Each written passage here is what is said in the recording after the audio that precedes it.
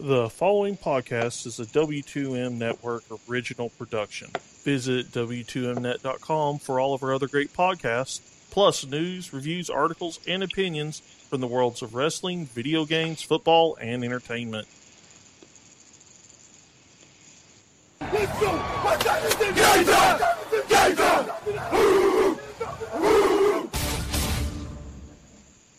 gonna be a football game tonight now. No doubt. It's gonna be a football game here. Okay. I done been here before. All right, let's go, baby. Toss to White. He's in! Patriots win the Super Bowl! Brady has his fifth! What a comeback!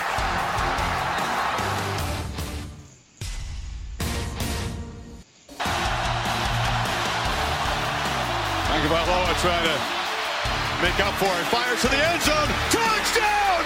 Alabama wins! Ladies and gentlemen, football to the max. Here are your hosts, Sean Garmer, Gary Vaughn, and Eric Watkins. Well, I'm sorry if you heard air noises throughout that intro. I just realized that it was not on mute. But might have been some clicks or whatever, but I don't think anybody talks, so it's alright. Welcome to another Football to the Max here, as what a thrilling, well, two of the games were thrilling. Three even. One of them just sucked, but that was kind of expected. But still, some good divisional round games. Headed into now the conference championship. You must be feeling good right about now, Eric. I feel good, even though I was initially reluctant. However, I feel great that there's a Nostradamus on our team, but I feel weird that there's someone who doesn't even know the scheduling of how the playoffs work. Eric is, of course, referring to Jalen Ramsey, who after the game, after they disposed of the Pittsburgh Steelers in what first was a rout and then turned out to be a much closer game, the Jalen Ramsey goes on to say that they are not only going to be at the Super Bowl, which means they would defeat the New England Patriots this weekend, but they would go next week to and win the Super Bowl as well.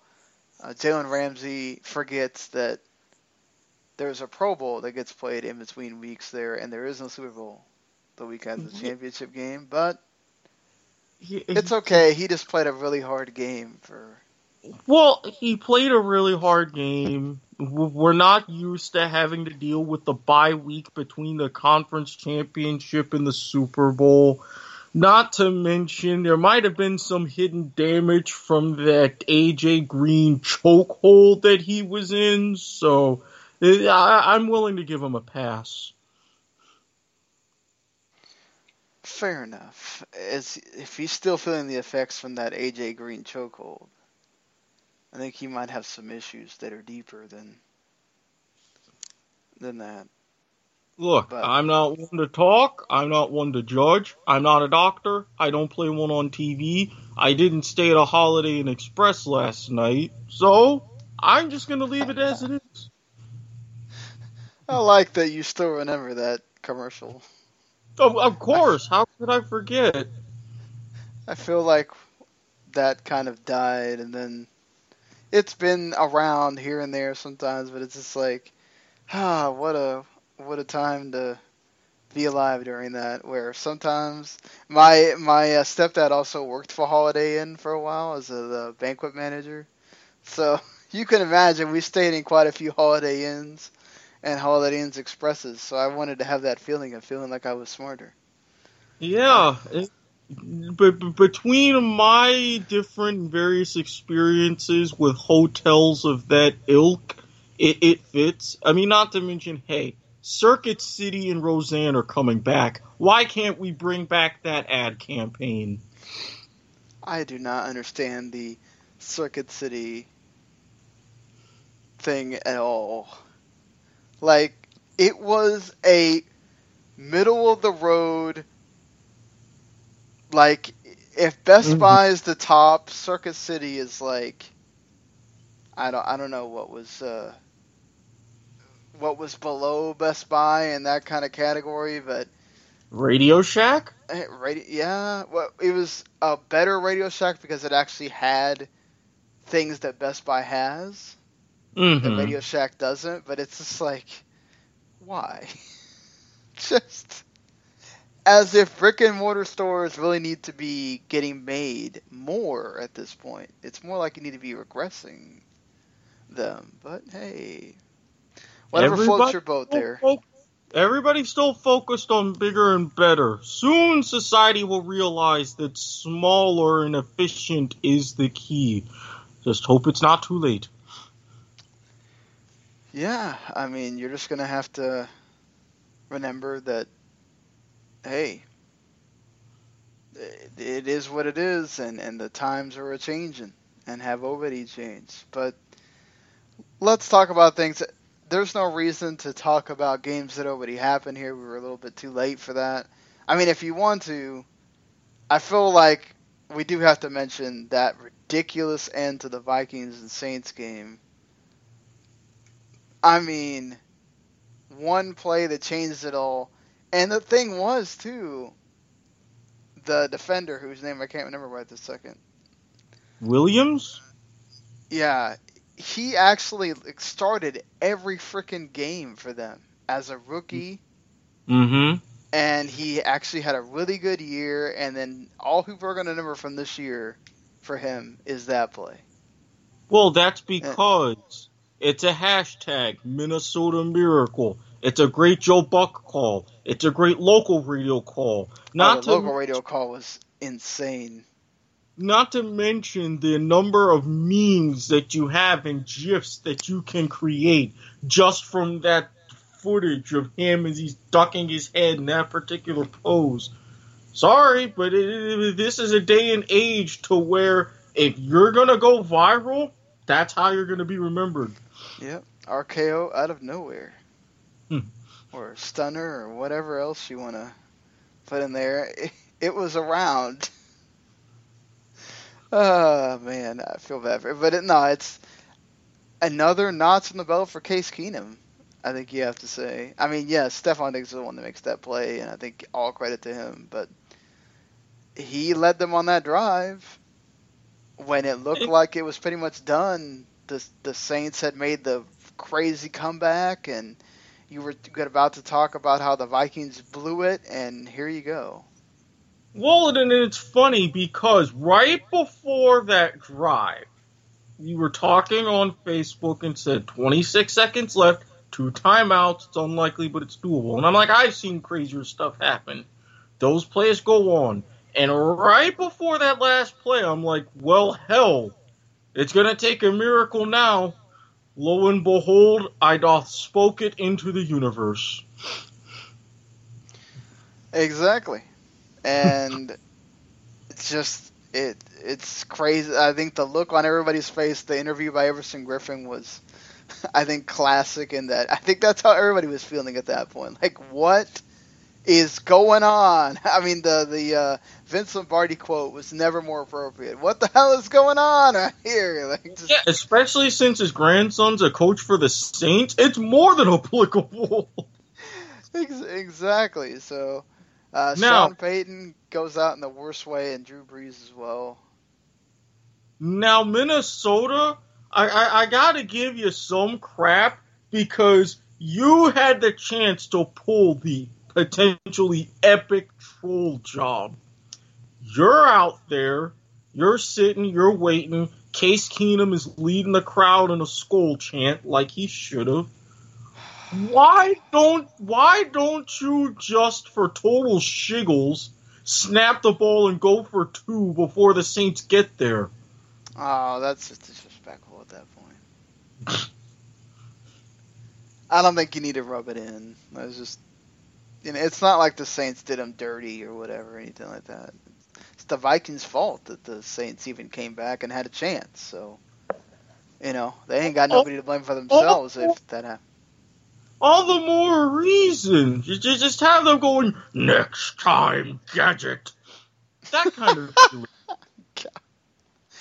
I do appreciate that they actually say that we stole it from the Iceland team and not try to make it seem like they're the ones that invented it, because they obviously didn't. No. But the also the Jags and Steelers game was crazy too. Jags were winning by a lot and then almost blow it. Bortles was bortling it, for a while, and then he turned it back on. The Jags defense started coming back. I think you got to give the Steelers credit for fighting through that, I think. Roethlisberger, even with the last play to Juju Smith-Schuster, 469 yards and 5 touchdowns against a pretty vaunted Jaguars defense. That was just a battle. And Calais Campbell, if you're listening, can you hook a brother up with some lotto numbers? Because times are a little tight, and I could use a little extra scratch. So could you do that for me? Well, And then Leonard Fournette, of course, getting in a car accident doesn't help matters. He's not injured, but it's like just right there for the Patriots to just, hey, we have key players just getting hurt at the wrong time. What a way. Uber, Lyft, Z-Trip, whatever. It's like, wait till after. Well, that's not a guarantee that you don't have accidents during an Uber either. I mean, but it wouldn't be your own fault. You could sue. Big difference. Yeah. I mean, you could, but if he's injured, it's not like it helps the Jaguars any in the game that they need to play. Yeah, true. Although, TJ Yeldon, he wasn't that bad, and Chris Ivory was a healthy scratch, so, I still see your point. Yeah, I just think, either way, look, the Jaguars pulled it off, got through, killing my Super Bowl prediction, or the half of it anyway. The Steelers did not even make it past the Jaguars, proving that apparently, I guess we're gonna beat teams multiple times during the season this year. That's just how things are gonna work. The Saints beat the Panthers 3 times. The Jaguars go and beat the Steelers twice. Yep, called it. Hold on. I love it when my headset decides, oh, I need to charge you, or you need to charge me in the middle of the podcast, and I can't do it while I'm, it's one of those things you have to look at. But I think certainly you got to give the Jaguars credit. The Patriots went and took care of business, right? They're pretty much how you expected. I love Malarkey sitting there talking about a first quarter pass interference or something that wasn't called. And it's like, wait, really? Is that how low we're going here? Maybe that's why you're mutually agreeing to leave? Yeah, in the first quarter pass interference, when you should have told Dick LeBeau, hey, I know you're a legend in this league, I know you know what you're doing, but for the love of God, linebacker against Gronkowski, they kind of see that coming. Can you fix that, please? This ain't working for us. Well, Dick LeBeau waited way too long, if at all, to make any adjustments to what the Patriots are doing. I just think they didn't have the personnel to deal with the Patriots like that. It's like they don't have anybody that's going to, Gronk was wide open, I don't know how many times. Like, it's like, it's near impossible at that point. So I think that they tried to stick with it, but the Patriots were going to pull away, and they did. So, and the Falcons and Eagles was a good game too. Nick Foles and the Eagles prevail. in exciting fashion there at the end. Steve Sarkisian is returning to the team, though, even though that set of play is, those set of plays that they ran were awful. Yeah, I can blame Sarkisian a little bit, but at the same time, really look at what Matt Ryan was doing. I mean, give Julio Jones credit for trying to jump up and make that pass, but I mean, come on. That was too high for just about anybody. Yeah, well, and then also the way he came down, he would have been out of bounds. Mm-hmm. So really wasn't... the first throw, the one where he tripped and fell on that fourth down, he would have come out of bounds. So, it was almost impossible. Even if he would have caught it, wouldn't have mattered. Yeah, so you're really not doing your receivers any favors in those situations. Yeah, and I don't know why you're calling that stupid shovel pass at that point. I get it that you're trying to deceive the defense, but that's the defense that's expecting any kind of little thing at this point, making sure you don't get in the end zone. So, I don't know. They have not been the same with Sark, obviously. But now you get a whole another year of dealing with him. I can understand not wanting to change OCs that quick. I mean, some other things go your way in that game the Falcons are going through. So, is it really all on him at that point? No, it isn't, and I can only imagine what kind of revamps, really, if any, that are going to happen over this off season. And I'm hoping that cooler heads prevail and you maintain some stability rather than just running Sark out of town. Speaking of being run out of town, I forgot to mention this over. Do you feel like they did say it was mutual, and it seemed like they were going to tell basically Mularkey, okay, we're going to control who you hire here because you're kind of on thin ice if you want to be the coach. And I can sort of understand him. Why do you want to be in a situation where basically there's a hair trigger that can be pulled at any moment if you have a bad run in the regular season?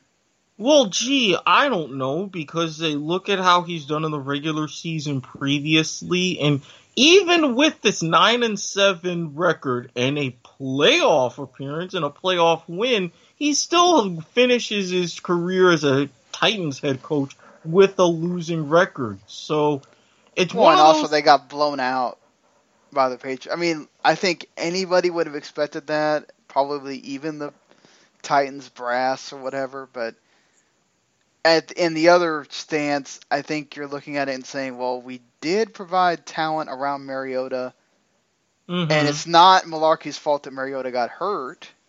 Right. And they had to change the way that they, ran the offense at that point. Right. And I do get that, but at the same time, your reputation precedes you. That's the blessing and a curse about the NFL being somewhat of a retread league. If you're known for a lot of great things in the past, that favors you and that will make you a candidate to get another job and to maintain a job somewhere. But if you're known for screw-ups, people are only going to reach out to you if they're really desperate. Exactly. I don't know. It's not like another guy that we're about to talk about that he sort of has a reputation as an okay offensive coordinator, or that he has a reputation at least with Eli Manning as the quarterback to being an okay offensive coordinator. That he's getting interviews, but Mularkey, I don't know. I feel like that might have been his last stop, but you never know. I mean, there's offensive line positions and other smaller coaching positions that he could get. But when you're top of the mountain, when you're one of only 32 people on the planet that say, I am a head coach of a National Football League team, where does your ego end? How far down are you really willing to go, knowing that you've tasted from that golden chalice? Well, I mean, Well, is some college asking for you? I mean, for colleges, yeah, that's a one thing, but for like a lower tier kind of grunt coach in the NFL, a lot of guys aren't willing to take that hit. So I think really, will I say this is the last we've ever seen of him? No, but he's really going to take time and do a little reflecting and not just jump at any old job. Well, probably not.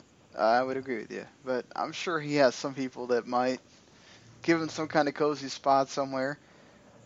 Speaking of the man I just kind of hinted at, Ben McAdoo is interviewing for the Cleveland Browns job. I almost really just want this to happen. Please! I beg and pray to the football gods, let this work. I will never doubt you or your existence if this comes to be. Please, if not just for the comedy. You already have the weather trolling the team. Come on, give us all a little extra something. It's amazing. It's like amazing to me though. It's just, please, Harry's line of stuffed in McAdoo will fully be realized because you went from being the coach of the Giants to now the offensive coordinator for the Browns, in which somehow they might get worse. Okay. Now, here's the thing. Number one, you're absolutely right. But number two, wouldn't that being worse just make things even funnier? I mean, picture this. They're talking about the parade, which I am still pretty pissed about that I was not invited to be Grand Marshal. But that's neither here nor there. They put up the graphic. I think you might have to start by living in Cleveland. Not necessarily. Whoa, let's not go crazy here, okay? Like I said, I'm willing to fly there and visit and do this, but if I have to actually live there, no dice. No. But that's where the heart of rock and roll is. And? I wanted to make that reference. But I was listening to some Huey and Lewis in the news earlier today. And yeah. Okay, well, I mean, that's fair. But I mean, just think about all this, though. The local TV station, I believe it's either Channel 2 or Channel 8. One of those. They got the graphics, the stadium in the background, talking about the parade, and they give a 4-day weather forecast. It's Cleveland, which means it's cold. We're dealing with all kinds of freakish weather patterns, which it's even colder. Right next to the graphic is the first day of a 4-day forecast. You have a high of 0 for that day. 0. Can you guess what the low was? -10. -16. Put them together, and what do you get? -16. 0-16, and the graphic was set up perfect. Oh, sorry. I just got it. The graphic was set up perfectly, and I'm like, the weather is even trolling you at this point. Not just imagine, I could see Cleveland being like, oh, we're going to really be Cleveland, and we're going to have a parade in 0-degree weather. Well, considering as how for that 4-day span it wasn't going to get any warmer than about 8, they didn't have a choice. I get you, but I could, like, hey, we lost all of our games this season. Why not let's just be just total losers and have our parade in 0-degree weather? Mm-hmm. Because we can. Yes, exactly. And you want me to live there? Yes, let's examine that on another day. The Seahawks get a new coordinator duo, basically. Brian Schottenheimer comes over from the Colts, and Ken Norton Jr. leaves the rival San Francisco 49ers to take the whole defensive coordinator job at the Seahawks. I feel these guys both have good reputations, especially Norton Jr., so I think it's good hires by Pete Carroll. Yeah, because, I mean, he's definitely gonna need the help. But, I don't know. I mean, with Ken Norton Jr. and his time with the Raiders, towards the end, there were people kind of calling for his head. And especially with the Raiders secondary, you can kind of see why. So I didn't know if he's absolutely the best guy for the job, especially since Seattle, their defense based upon the Legion of Boom. And let's face it, the Legion kind of needs some new recruits. So, it's going to be tough sledding. I get it, but it's going to be tough sledding. Yeah, certainly. I think they'll be okay. I mean, it doesn't help when Jeremy Lane's already in trouble, and technically the season's not over yet. And it's going to be a rough one for Richard Sherman to come back from that injury, and Cam Chancellor as well. I mean, you're only getting older, so there's only so many times you can go through this. But it's really the first serious injury for Sherman, so I feel like he'll be okay. And you'll go back to being the remnants of what you were, which is what you were before they got injured anyway. Right. And that offensive line better get some big help in the draft because it still has problems protecting. Russell Wilson, I know that they lost their very, very important left tackle and everything, and then you go sign another left tackle, and he still gives you problems. And their right tackle, I think, had the most false start penalties. It was the most false start penalties or the most holding penalties in the league. And it's like, poor Russell Wilson just could never get dependable offensive line play. No, in a division that's shaping up more and more where you're going to need protection because you're going to need to score points, that's going to be a major problem. He can't have another year where he accounts for all but one touchdown throughout the course of a season. And I've got to talk about some breaking news, apparently. Well, it's not breaking. This apparently happened at 4:30, but they're just now talking about it. Apparently, Washington State QB Tyler Helinski, the backup to Luke Falk, committed suicide from a self-inflicted gunshot to the head. Oh, wow. Wow. And he left a suicide note. He was a redshirt sophomore. Into the head. And so that, I don't know whether... No, because with CTE, they would normally do it to the chest so that way you can use your brain and do stuff. Wow. I mean, if he's not really playing that much, unless you just got really whacked in Pop Warner. Yeah. Or in high school, I mean, you should kind of be okay at 21. But. Right. I mean, 21. Times are good. At least you would think. That's just sad. That is sad. But, that's an awful image. I feel bad for his family. Condolences go out to them to have to deal with that. That is family, teammates, friends, the school, everybody. 'Cause whoa, my goodness.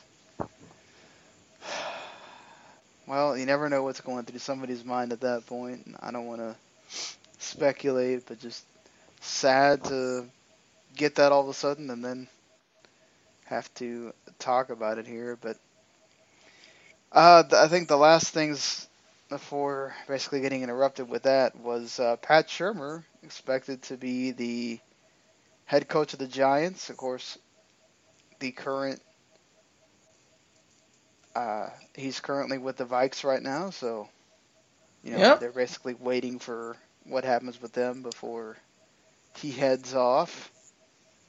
Yeah, he's waiting for the season to end, and there were rumors swirling around that Case Keenum could follow Shermer where he goes if he lands a head coaching job, but up in New York, that's at best a 50-50 proposition.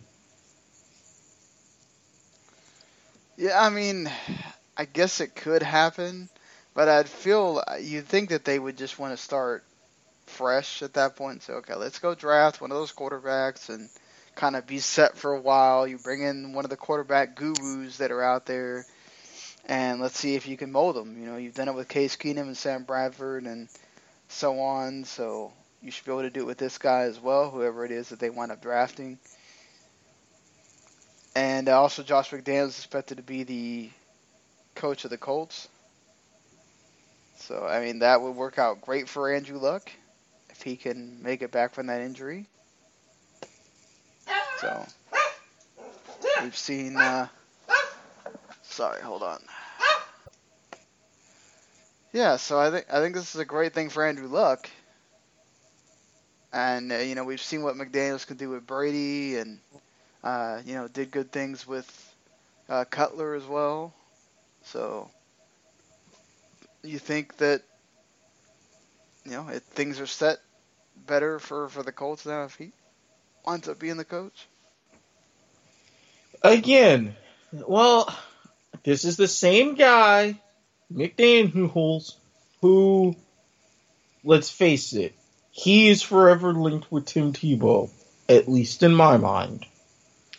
That aside, if he can shore up this offensive line, which has been just about as porous and god-awful as Seattle's, then yes, I think with someone who Andrew Luck coming back, hopefully, see how many years he has with him. You still got Jacoby Brissett, who when you're familiar with from New England. Yeah, I think the Colts can be just fine. Yeah, I think they will be okay, too. I mean, again, it helps a lot. You have Andrew Luck there already.